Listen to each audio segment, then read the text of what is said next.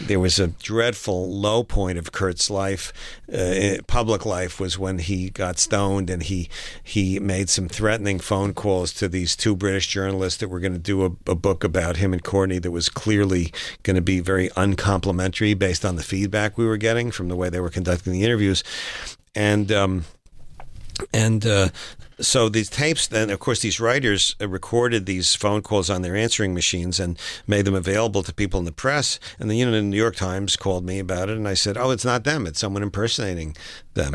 I'm denying it's them.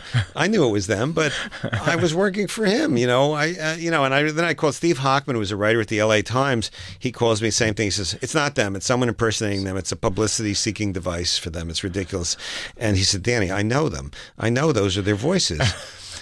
And Steve Hochman's one of the sweetest guys with the most integrity. Perhaps you've come across him.